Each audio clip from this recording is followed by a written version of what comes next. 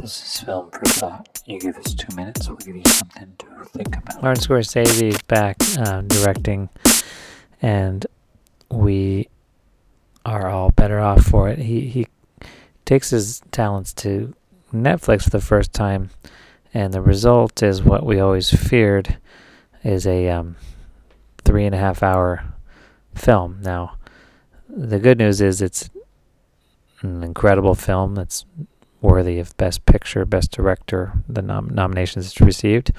The downside is it really should be its own miniseries. There's no reason why anyone needs to watch the story of Jimmy Hoffa in one sitting.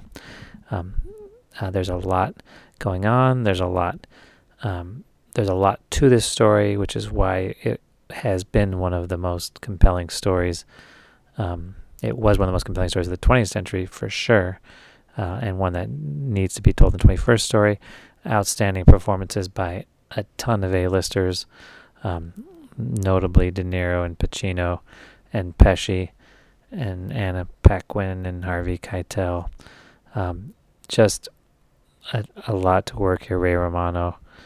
And so, like a Scorsese movie, if you approach it like a Netflix series, like say they did eight episodes, 8 30-minute episodes, roughly, it would be one of the more renowned series of the year. But as a one-sitting film, I think it really suffers from the length.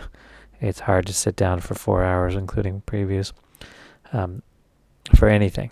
And that's a half day of work. It's just a long time. So I know that it's hard to talk about this movie without talking about the length. That being said, the movie is exquisite storytelling. It jockeys back and forth between stories about the past. It goes back and forth between different characters, and you're in the hands of an expert craftsman. I mean, there's no better person than storyteller to tell a story like this, involving the mob, involving the government, involving the Teamsters. Well done, Scorsese, and we're all better off for it if we can get past the sticker shock of 3 hours and 40 minutes.